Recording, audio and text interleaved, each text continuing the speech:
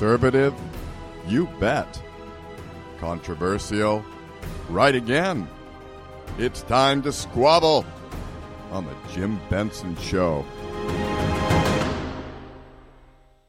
Covering the issues that concern you here on the BBS Radio Network. Fighting continues to rage in Ukraine, with estimates of many thousands of civilian dead and injured there, along with many thousands more of military dead and injured on both sides. And European government officials and civilian observers are warning that Russian President Vladimir Putin may resort to nuclear weapons if he can't win on a conventional battlefield. Some 350 million people in communist China are now under some sort of lockdown over massive outbreaks of the COVID-19 Omicron virus there, leaving many of them starving, desperate, and destitute. This is how the government of China treats its people. One observer, Lei of YouTube's Lei's Real Talk, wonders if CCP leader Xi Jinping is using the lockdown to prepare the Chinese people for the depredations of war should China invade Taiwan.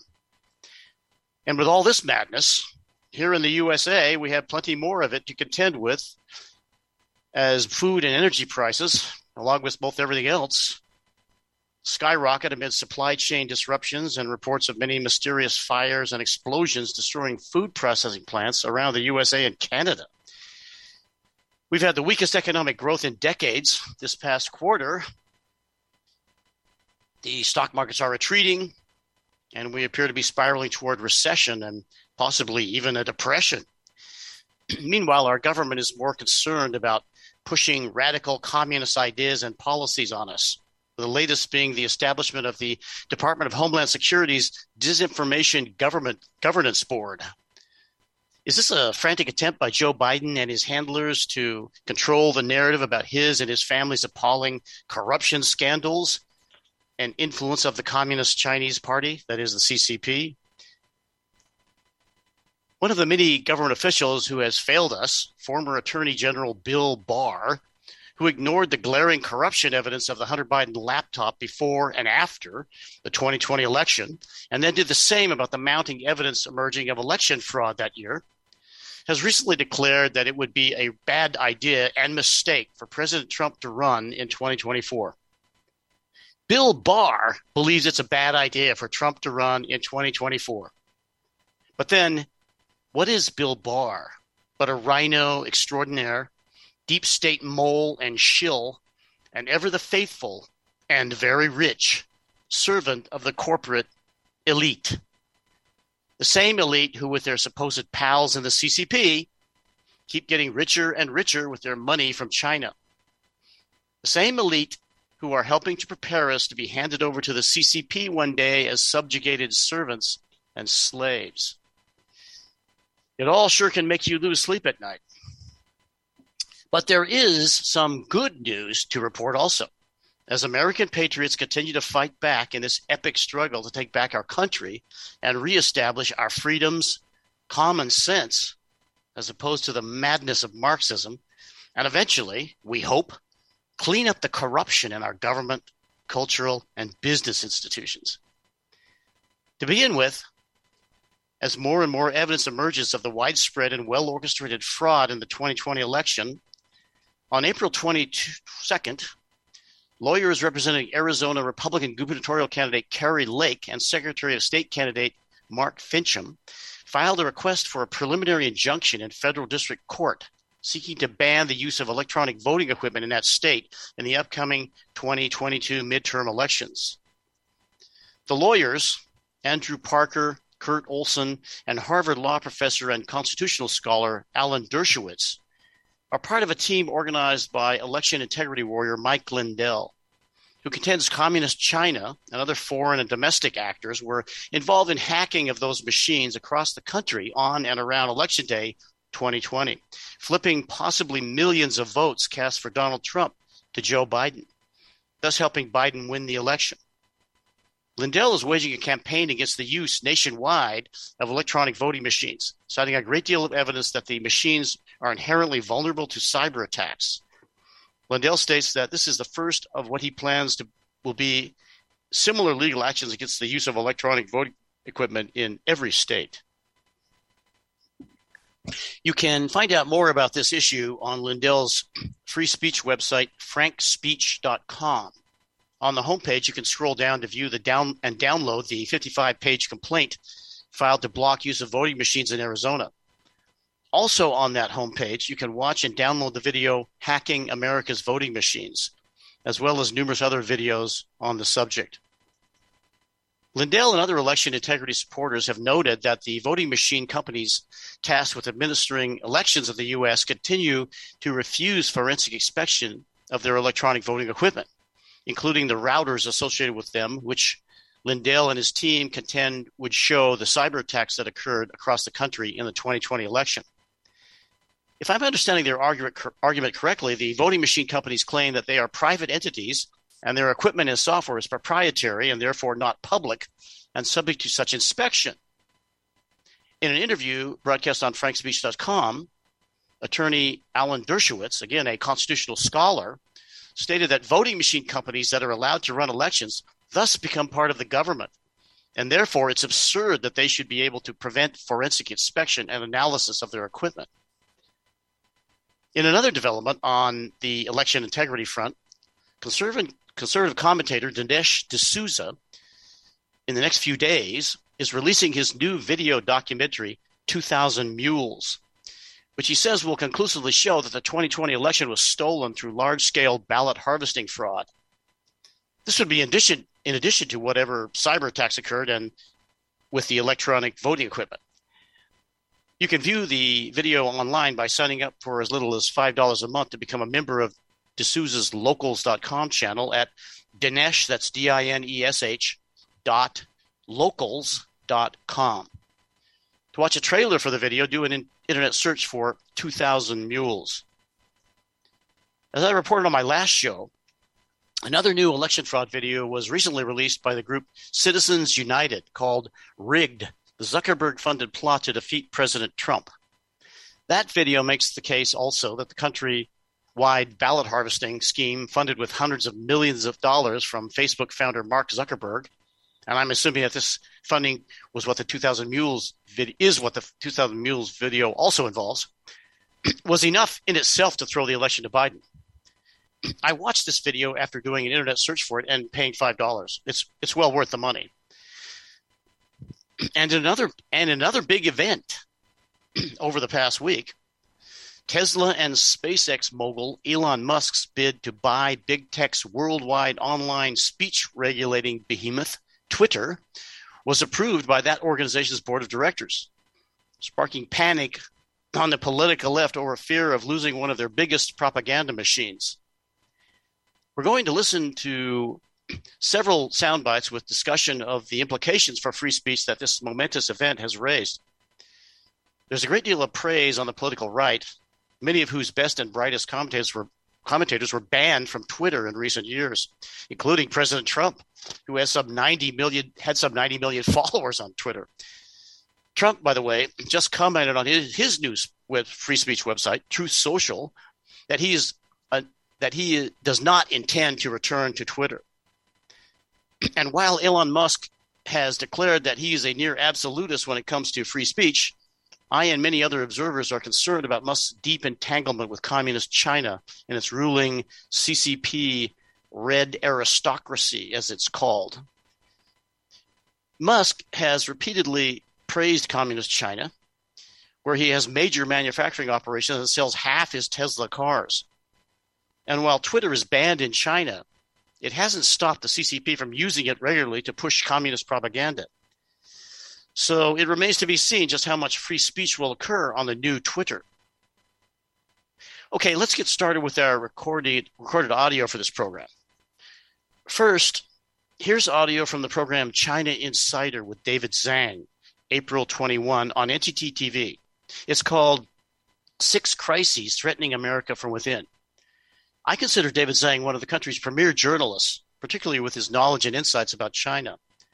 On this program, Zhang interviews former naval officer and China expert Stu Sirk, who explains how cultural Marxism, communist infiltration, and so-called woke, that is leftist, ideologies serve the interests of those who want to see the United States fall. Play soundbite 1, please. 6 crises serve to hollow out America: open border, cultural Marxism, destroying education, green policies, and the lack of political dissent, with China eyeing to take over. Today, I explore what the crises are with Stu Swark, a retired captain of the Navy and China expert. He explains how Marxism, the communist infiltration, and woke ideologies serve the interest of those who wish to see the U.S. fall. Stu Swark, thank you so much for joining us again on China Insider. Happy to be here, David. Thanks for the opportunity. Tell us about the reason you define cultural Marxism as one of the crises.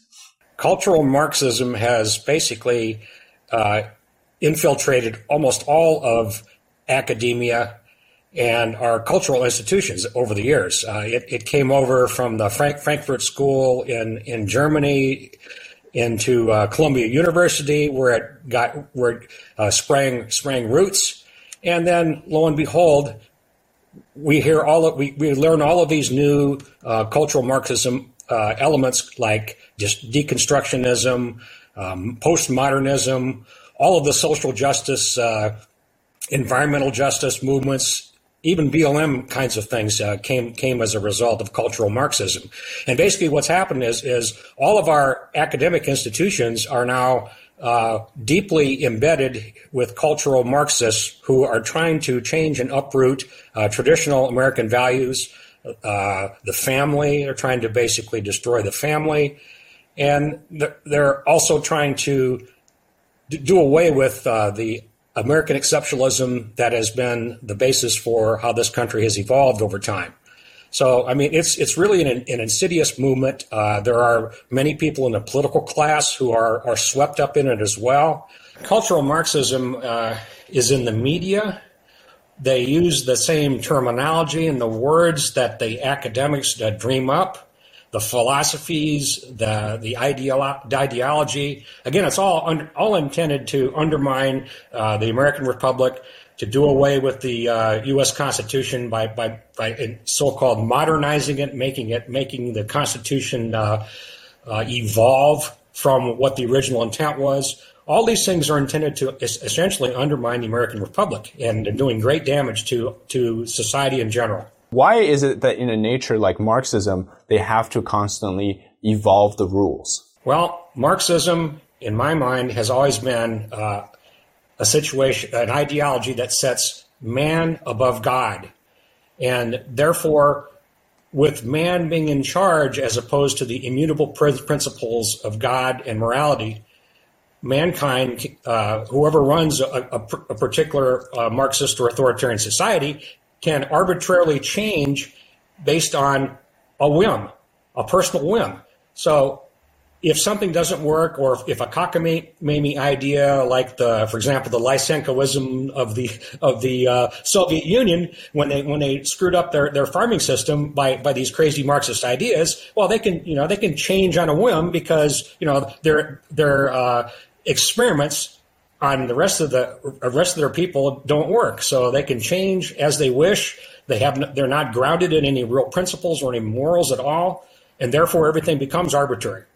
You also speak about the infiltration of China into America. Tell us the defining traits or identifiable examples. I'm shaking my head because it's just astounding. About 20 years ago, there were hardly any news reports at all about Chinese spying in the United States, or any corruption, or any theft of intellectual property or whatnot.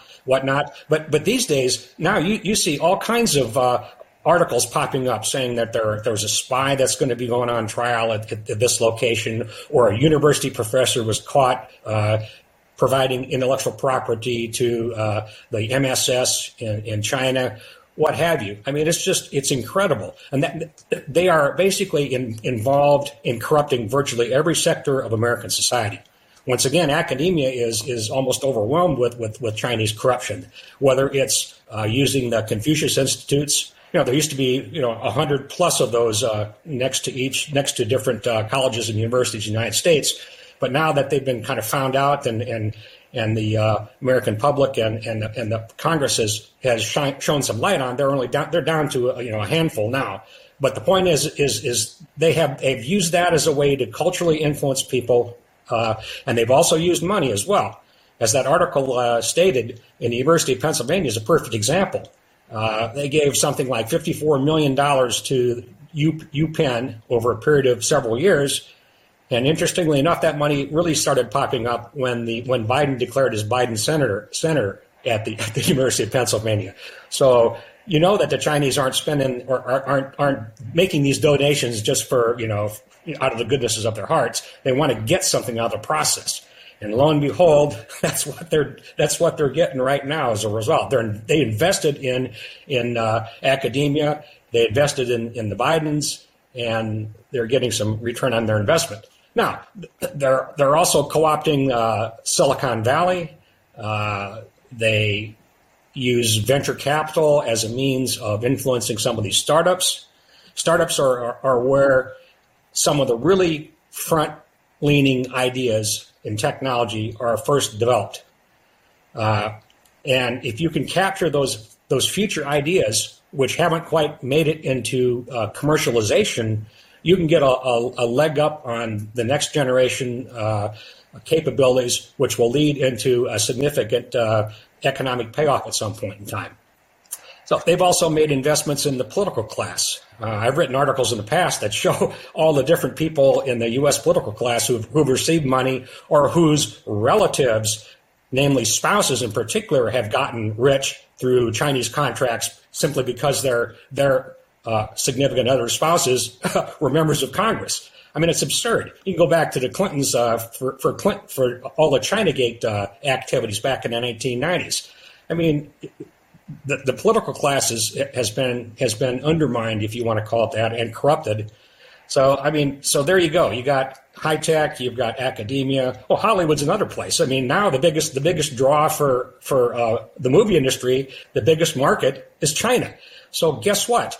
The Chinese have some say in content of the movies that get produced and shown in theaters there, and you can't put, Hollywood producers and directors really are self-censored. They can't put anything that's anti-Chinese, anti-CCP in their movies.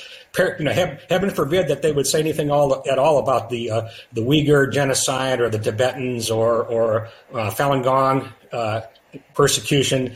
Any movies that would have that kind of content will never see the light of day, and of course the Hollywood people know that. So it's just horrible. Another way that the Chinese are influencing American institutions is through the media. They've actually bought and sold a lot of advertising.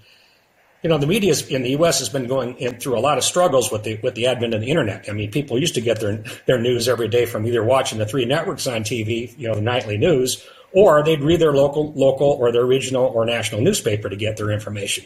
Now there's a zillion sources, and guess what? All those big companies, media companies, are struggling to find ways to make money. And so to make ends meet, they're happy to accept Chinese money. And when you accept Chinese money, once again, you're going to be slightly corrupted, and you're going to be careful about the kind of content that you put out, and you don't want to turn the money spigot off. So you're going to do either pro-Chinese things, or you're going to avoid subjects that are embarrassing, call it, to the communists. So that's kind of a short run through of where they're corrupting our institutions.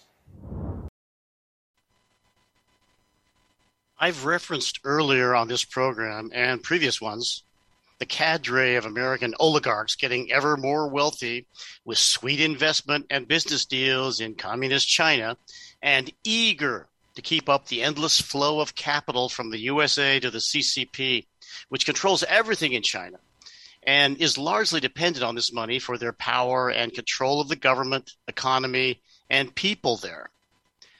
Here's audio from former Trump advisor Steve Bannon's War Room program, April 20, in which Bannon interviews China critic Frank Gaffney about an effort to use U.S. federal employee pension funds to help funnel more money to China. Please play soundbite 2. Frank Gaffney, tell me about Larry Fink and what we're combating here, sir. Larry Fink, of course, runs the largest financial operation on Wall Street, BlackRock, some $10 trillion under management.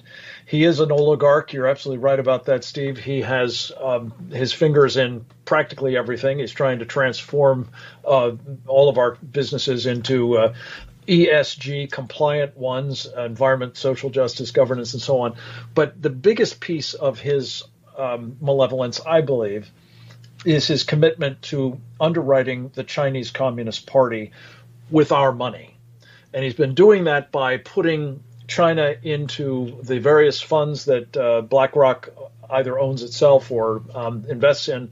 And now he is trying to use his position managing, I believe, 80% of the federal government's thrift savings plan into China, despite the fact that when Donald Trump learned of a similar effort 2 years ago, which would have the effect, to be very blunt about it, of having military personnel whose money is in the thrift savings plan, investing it in, among other things, Chinese Communist Party, People's Liberation Army companies, buying the weapons with which to kill them. And Donald Trump said, we're not going to do that. And it came to a screeching halt until shortly before this conversation, at which point Larry Fink and the group that runs something called the Federal Retirement Thrift Investment Board, I call it FARTIB for short, has taken it upon themselves to say, well, wait a minute, we've got another idea. We won't compel all of the investors, if they want to have international investments, to put that in China. But here's what we'll do instead. We'll offer them 5,000 mutual funds. And oh, by the way, we're not even going to ask whether there's China in those mutual funds. It's too much work, they're telling us. And so what is going to happen is they'll be offered in a mutual fund window come June if we don't derail this effort. And you're going to have the same thing happening. You're going to have American federal employees, civilian and military, past and present, winding up putting money into mutual funds with money going to the Chinese Communist Party. That must not happen. Hang on. We're going to take you through the break. Frank Gaffney. Talk to me about the Fink, all these guys, Graham Allison, Kissinger, this whole crowd of our betters. Well, I know Fennell, you've been talking to the great Captain Fennell, who's the best. But tell me, give me an intellectual construct for that crowd. Well, I was talking to Captain Fennell just to see how he felt about this problem, that guys like him would be putting money into weapons designed to kill them. He was horrified, and he came up with a term, which I think is both elegant and apt. He calls people like Larry Fink, and for that matter, the guys who are, breeding a new crowd of China hands at Harvard University, like Larry Summers and Chaz Freeman and your friend Graham Allison. He calls them CSP groomers, because that's what they're doing. They're grooming us, whether it's investment guys or whether it's students or whether it's others in the public at large, all to believe that we can just do business with China and it won't matter, that they want to kill us all. And so, Steve, we're putting together a campaign. We should have it up live, I think, by this afternoon, hopefully in time for your show at 5. Align Act will have a platform that you can engage in through presentdangerchina.org, our Committee on the Present Danger China's website, presentdangerchina.org, where you can sign up to help those in America's military and other patriots say no to the idea that these thrift savings plans will, notwithstanding Donald Trump's orders, be used to help support our mortal enemy, the Chinese Communist Party. I think we fought this battle with you guys at the very beginning of the show when we did War Room Impeachment, the Frank Gaffney. 2 years ago. And 2 years, Kyle Bass. Look, this was a huge struggle with Donald J. Trump. And when Trump understood it, boom, it was done. But I got to tell you, to get into that network of vipers that were around him, particularly on the Treasury side and the Treasury Department, that fought every day oh, no, this is just free market capitalism. It's crap. You're underwriting the Chinese Communist Party, and they're doing it on purpose. Graham Allison, Ray Dalio. Organization. Exactly. Transnational criminal. Ray Dalio, Graham Allison, Summers, Fink, Schwartzman, the whole crowd. CCP right. groomers. Frank Gaffney, one more time. Give the address. We'll get you up here. We'll get the team back when you get it up, but tell people where to go. Wonderful. PresentDangerChina.org. You can see a wonderful letter we sent to these guys, putting them on notice and asking some hard questions, as did Marco Rubio, Tommy Tupperville, and Tom Cotton. What are you doing, guys? And we need the answers before this goes forward, that's for sure. Thank you, sir. Always appreciative you, of the Committee on the President Danger. Thank you. If you're a present or former federal employee whose retirement money is involved here, or if, like me, you just don't agree with this scheme to help fund our eventual destruction, you can visit the website presentdangerchina.org and there view more information about Larry Fink's plan and take action to express your opposition to it. You just click a button and send emails opposing this thing to your elected representatives as well as members of the federal government. It's pretty good. And I just wanted to point out Frank Gaffney there, like many of us in the extemporaneous expressions he makes, he's referred to CSP groomers. He was referring to, as Steve Bannon corrected later, CCP groomers. In other words, getting us ready to be welcoming our the people in the CCP who plan to take us over. Now let's get into commentary on Elon Musk's purchase of big tech's mega global social influencer, well, socialists do, Twitter. To start, here's audio from another great program on NTD television, China in Focus with Tiffany Meyer. It's from the April 27 edition titled, Will Musk's Twitter Be Influenced by China? Please play soundbite 3.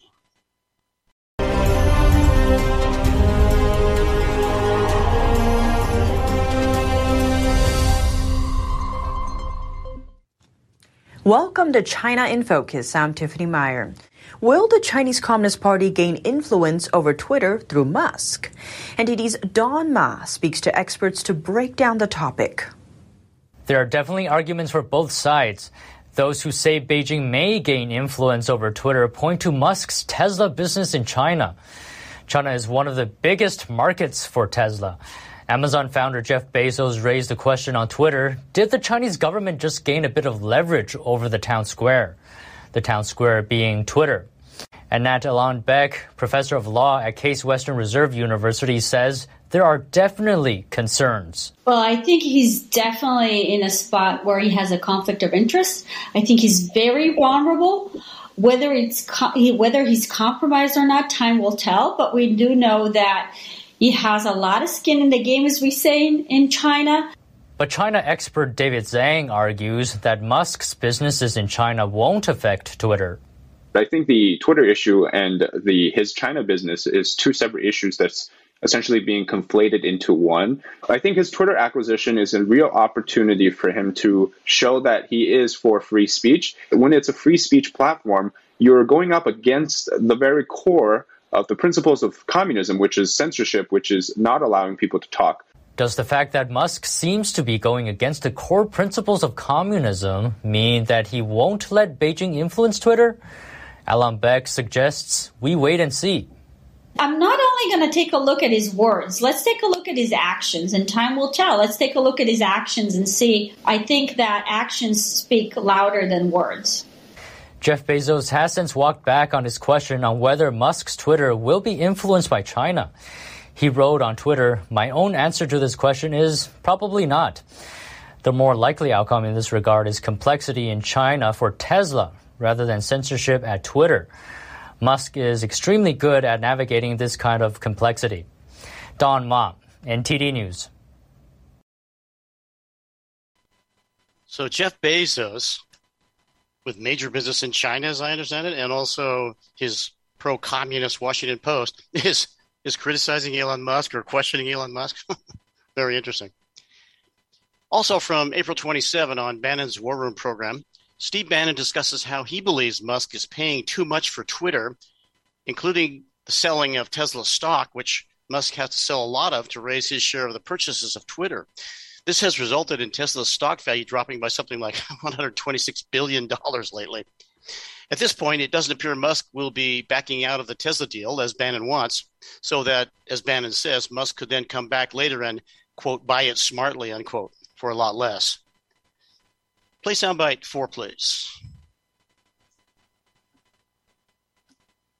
My recommendation to Elon Musk today, if I was his financial advisor on the rate side, and if I was on the defense, I would tell people to be very careful. I don't know actually what the terms and conditions, all the terms and conditions of the definitive agreement, and what are the financing outs, etc. But I don't assume he's got all the financing. I'm sure that's coming into place. Tesla, and this is the Financial Times. Tesla dented as investors count on Musk's share sale to pay for Twitter. Dented. It lost $126 billion in value yesterday. $126 billion, which would be what? Is my math correct? 3 Twitters. Elon Musk, and you had, and I don't want to name names, but you had all the pom-poms out from the Conservative Inc., right? The Conservative Inc., all the pom, is so wonderful, Elon Musk. And he's a complicated guy. We're not huge fans because of his, what he does in transhumanism at Neuralink, very dangerous. And he's one of the leaders, no matter what he says about AI, he's one of the leaders. He's also deeply in bed with the Chinese Communist Party out of Shanghai. I think they, basically where he's got free cash flow. But Tesla's always been not really a company, it's an idea. I mean, I think it trades at, I want to say 30 times sales. It's some absurd valuation. That's why it drops so much. And you're seeing one of the great, I think, short squeezes, or excuse me, margin calls on him to finance this, because he doesn't have a ton of cash. He's got a lot of stock, and sometimes in privately held companies or sometimes in publicly traded that are the valuations are ephemeral, right? Let's say you can't make payroll off that stock. Elon Musk today should notify the board of Twitter that he's out. He's pulling the offer. He should pull the offer today. The stock will drop 20%. Because here's why: all the cupcakes and all the snowflakes there, the management team and the junior grandoons, we can't believe he's going to come into the building. We're going to sabotage things. The woman who kicked Trump off and kicked me off is sitting there crying in meetings. The head legal person who made all these decisions about kicking people off, kicking conservatives off, she made the personal decision about the hard drive from hell of never mentioning it and shutting it down. Her. Okay, and she's got big liability, so you should preserve your documents, ma'am. He should pull the bid today, let the stock drop, and tell the board, hey, since you don't have another offer, go to law. I didn't like what management said about me. I didn't like the angle of attack. There's no competing bid. And here's what it's telling you: since it's priced below where the stock traded 8 months ago, they don't even have an operating plan to deliver to get the stock back up. Screw Twitter. And say, boom, here's my number. After you have about 500 lawsuits against you for breach of your fiduciary responsibility, call me back. And maybe you broom this management team. Twitter, all the snowflakes in Twitter is that, he's a white heterosexual South African Nazi, and, it's going to put Trump back on. No, you can't have Trump. And you saw Ari Melber told you what they thought. Oh, well, you could shadow ban people and you could have it if he runs it. Twitter needs a punch in the face, okay? We need to play smash mouth with the company. Elon Musk right now should pull the offer. They're not going anywhere. They don't have a competing offer. The board didn't sit there and say, hey, you lowballed us. You're 2% or 25%, 20%. You're below where the stock traded when Getter launched back in July, because we tracked it every day. And it's down for a couple points. I think it peaked at 73, roughly. Okay? This is a discount. I don't know how you get a fairness opinion if you can't get a premium to the previous where the stock traded. Here's why you can't. The management team doesn't have a plan that can deliver any set of revenues and earnings without Trump and the conservatives on there. Okay? This is so obvious. If we stay off, they can't hit their numbers. They don't have a business. Elon Musk, if you want to buy, and by the way, you're getting margin calls like crazy. He's got no cash. He doesn't have any cash. It's all privately held stock. Or it's this ephemeral, Ladies and gentlemen, his company lost $127 billion in market cap yesterday, just on the announcement of this. Why? The sub-headline. They know he's going to have to actually go sell stock into a marketplace, not some trading on the margin, that you're going to have to actually sell the stock for cash to fund his part of the Twitter bid. Twitter is vastly overvalued right now. Pull the bid. Let the stock drop. It'll drop. The board will be in panic. I want every shareholder who's bought stock, you go sue the board for breach of fiduciary responsibility. And the board turns around and let's blow out that management team.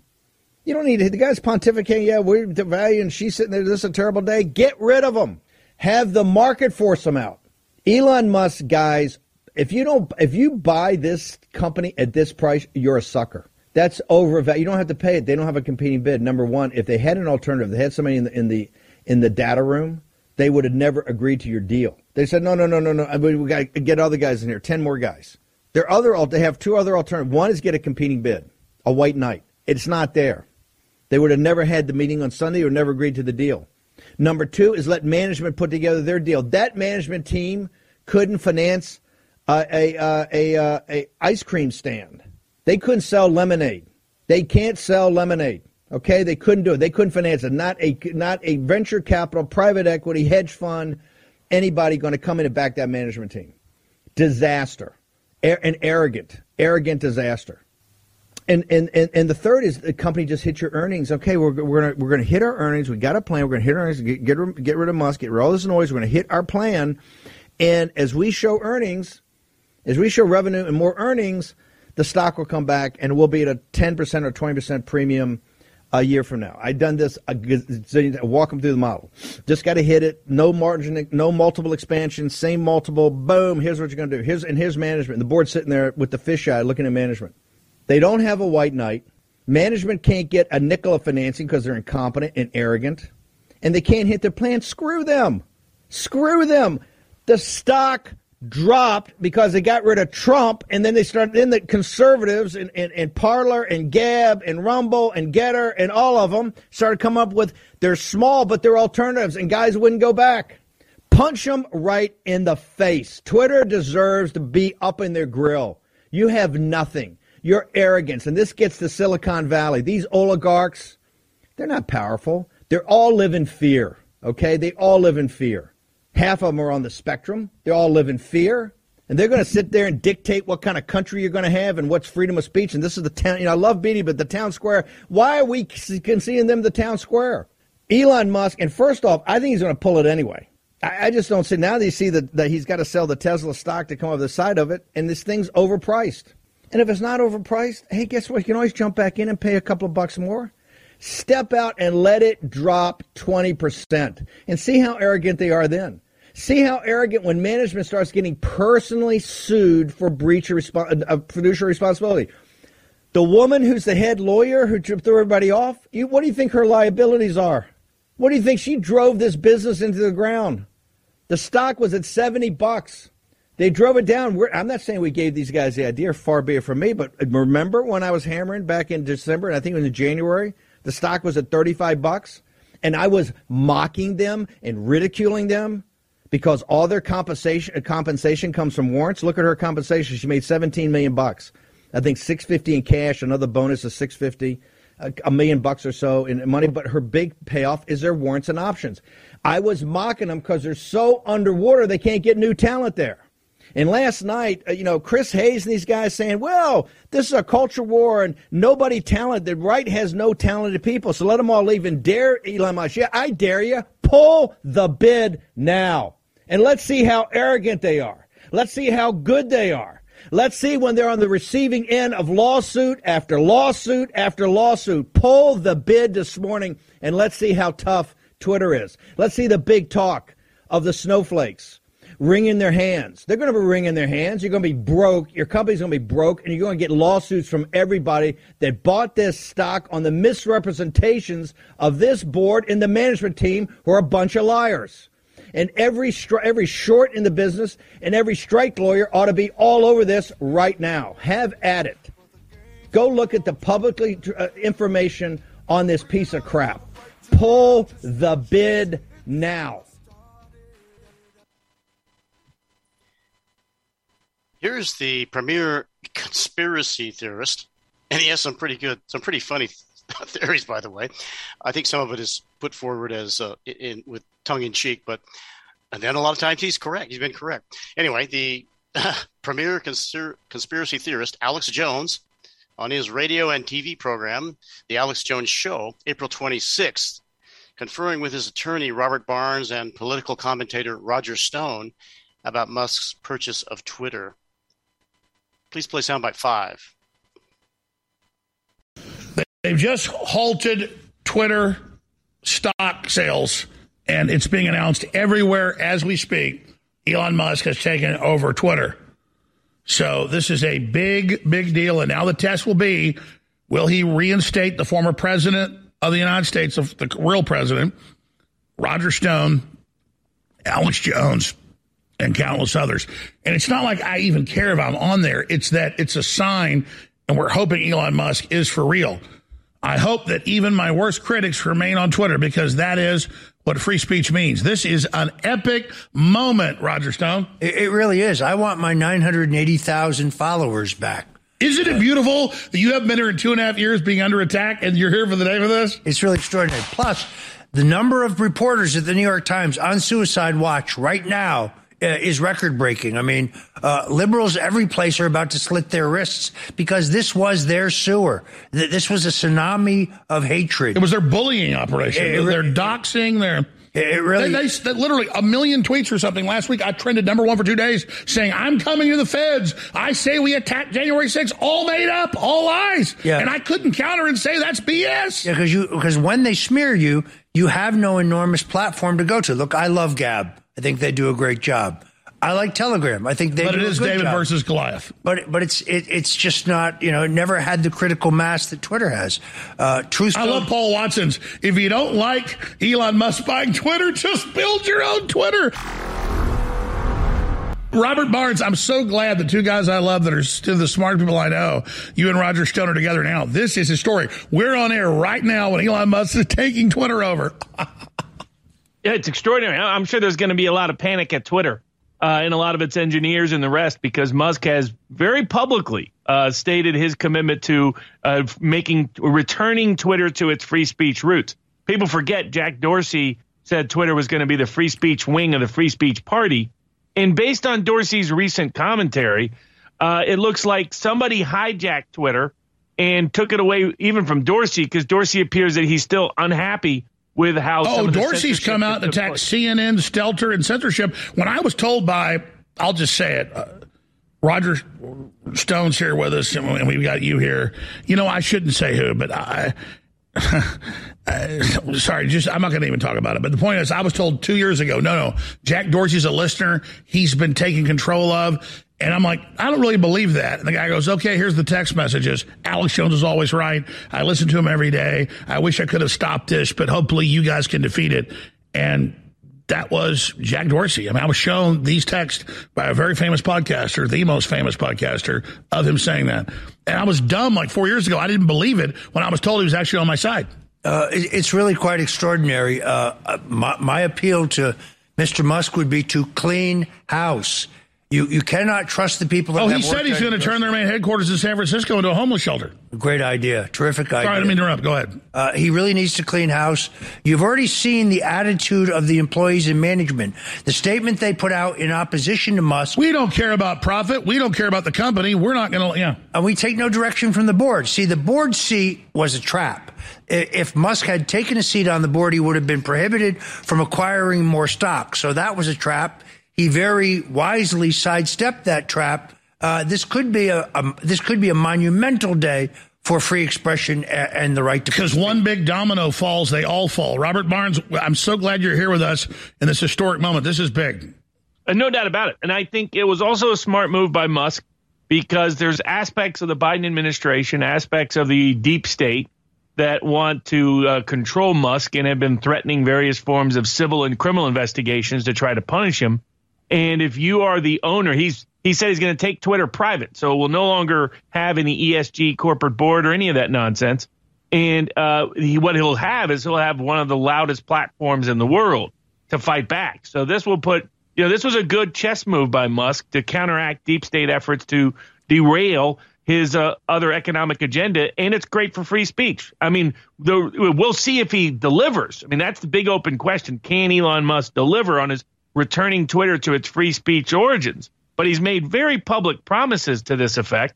He's taking the company private, so almost its only purpose can be to restore its free speech origins. And if you also changed its algorithms, remember the most nefarious part of Twitter isn't just its censorship, it's that it algorithmically manipulates what topics it allows to trend. Shadow banning, total manipulation. Absolutely. Not only that, critics like me, I'm a critic of our involvement in getting involved. I agree with Trump. We should stay the heck out of Ukraine. But I get bombarded with pro-Ukraine tweets of people whose accounts I don't follow. Why? Because that's the algorithmic manipulation, to emotionally manipulate the audience to a preordained conclusion. So it's not just the censorship, it's the algorithmic manipulation, which James O'Keefe and Project Veritas have helped detail and expose. Absolutely. So let me ask you both this question. How do we put loving pressure on Elon Musk to be true? How do we back what he's doing? Because if it's public stock, it's going to triple now. If it's private, it's going to triple. What do we do? Because, it'll be very disconcerting if he doesn't restore Trump. I'd love to hear Alex Jones. That's great. You're not to say that, Robert. But obviously the former president, he needs to be reinstated instantly. Trump has shot his mouth off and said, I won't even go back there. Well, I think that's just not a smart statement.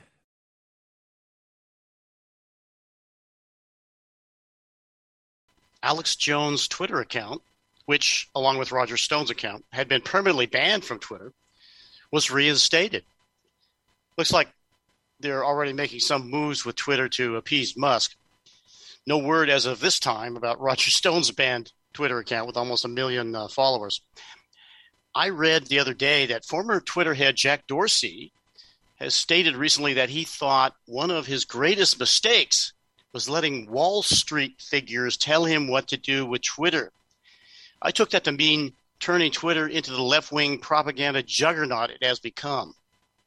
A Chinese Communist University professor, I believe it was last year, but recently, related that the CCP's, quote, friends, unquote, on Wall Street, quote, couldn't fix Trump, unquote. That is, convinced Trump to go along with continuing to let the CCP and many on Wall Street get rich at America's expense. I'm sure this had a lot to do with the coup that removed Trump. After all, these disgusting oligarchs were not about to let Trump interfere with their fabulous riches gained in sweetheart deals with the CCP in China. And I say, at the expense of the Chinese people and environment there. Finally today, here's commentator Dr. Steve Turley's take on the Musk takeover of Twitter. It's from Turley's Turley Talks program. You can find it on YouTube and elsewhere on the internet, such as on rumble.com. Play soundbite 6, please. The fallout from Elon Musk's buyout of Twitter continues. It's being widely reported that the Musk buyout is nothing less than a nightmare come true for the woke-infested work environment at Twitter. The Bezos-owned Washington Post is saying as much. They're reporting that employees are absolutely demoralized, fearing mass layoffs on the horizon. Some employees are already taking matters into their own hands, committing harikari, looking for the exits, and hoping to create chaos for Twitter users in the coming months. Now, of course, this isn't new. A few weeks back, when it was first being reported that Musk was trying to acquire Twitter, a number of employees already said that they would leave if he bought the company, which prompted the CEO of Substack to publicly come out and say, "Don't come here. Don't even apply. You're damaged goods. You got woke warts all over you. You got no home here." But now that Musk's deal has gone through, Twitter employees are reportedly freaking out over the fact that their jobs are about to go bye-bye. The current CEO, Parag Agrawal, tried unsuccessfully to assuage those fears, saying that there are no layoffs planned, quote, at this time. Yeah, that little qualifier did little to quell the epidemic of anxiety sweeping throughout Twitter personnel. I assure you, at this time, there are no planned layoffs. At this time. Perhaps Agrala was thinking of his own job. Musk has hardly been shy in voicing his loathing of the Twitter board. Agrala himself, perhaps being the biggest target. As I'm sure you all know, Agrala is a horrific violator of free speech and has been for some time. In an interview with Technology Review back in 2020, he said, quote, "Our role at Twitter is not to be bound by the First Amendment, but our role is to serve a healthy public conversation. And our moves are reflective of things that we believe, note again, we believe, lead to a healthier public conversation. The kinds of things that we do about this is focus less on thinking about free speech, but thinking about how the times have changed." Now, you contrast that with what Elon Musk tweeted out just weeks back, right? He tweeted out a poll to his 80 million plus followers on Twitter, stating a proposition, then asking a question, quote, "Free speech is essential to a functioning democracy. Do you believe Twitter rigorously adheres to this principle?" And 70% of respondents responded no. And of course, that's the case. Agrala said it himself. They're not bound by the concept of free speech. Instead, Twitter is dedicated to leading what we believe to be a healthier public conversation. We all know what that means, right? So I doubt he'll be around much longer. And as for the rest of the employees, the San Francisco Business Times is reporting that Musk could shed as many as 1,000 jobs from Twitter. And according to at least one analysis of the deal that he struck, they're arguing that Musk is going to have to cut costs immediately. And Musk has already stated that he'll be cutting the salaries of board members when he takes over. That's a savings, according to Musk, of $3 million a year. But the question of layoffs obviously goes way beyond economics. Musk has acquired Twitter in order to change the culture, to wrench the company away from the grip of woke cancel culture and restore it as a global free speech platform. And he's already said that he's opposed to permanent bans and suspensions like we've seen with President Trump and Alex Jones. And that mission, that goal, which again he has said is paramount to him, he does not fundamentally care about the economics of the situation.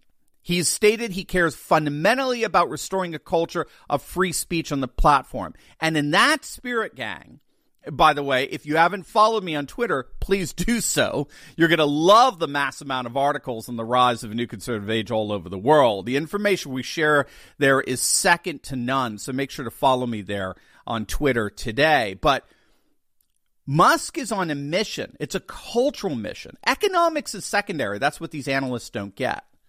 And so it's no surprise that many in the company are so concerned that Musk is going to indeed change the woke culture that pervades Twitter. And they should be.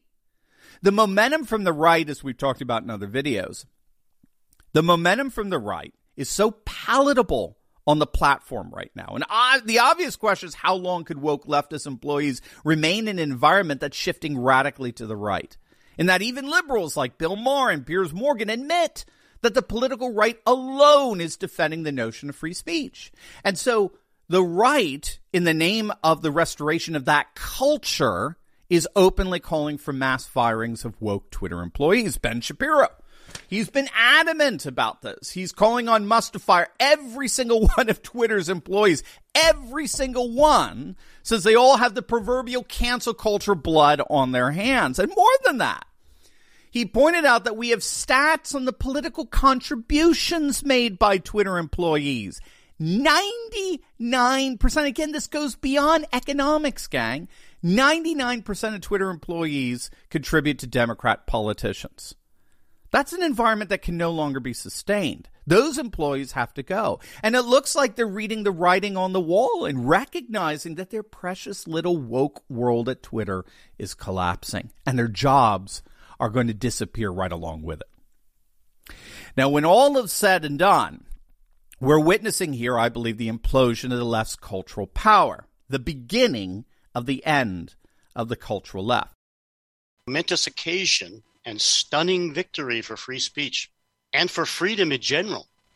And this could indeed signal the beginning of the end of big tech's and the rest of the leftist-dominated mainstream media's horrific censorship and stranglehold on public discourse in this country.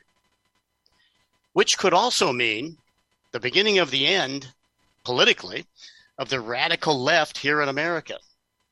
But not if they keep rigging our elections. I sincerely hope and pray that the radical left's political demise is imminent. It won't take too long to find out. That's it for another show. As always, we hope you found our content of interest and value. You can listen to a podcast of today's show in the next few days when it's posted on the Jim Benson Show page at bbsradio.com. Look for us again 2 weeks from today in this same time slot. Have a great rest of your day and evening.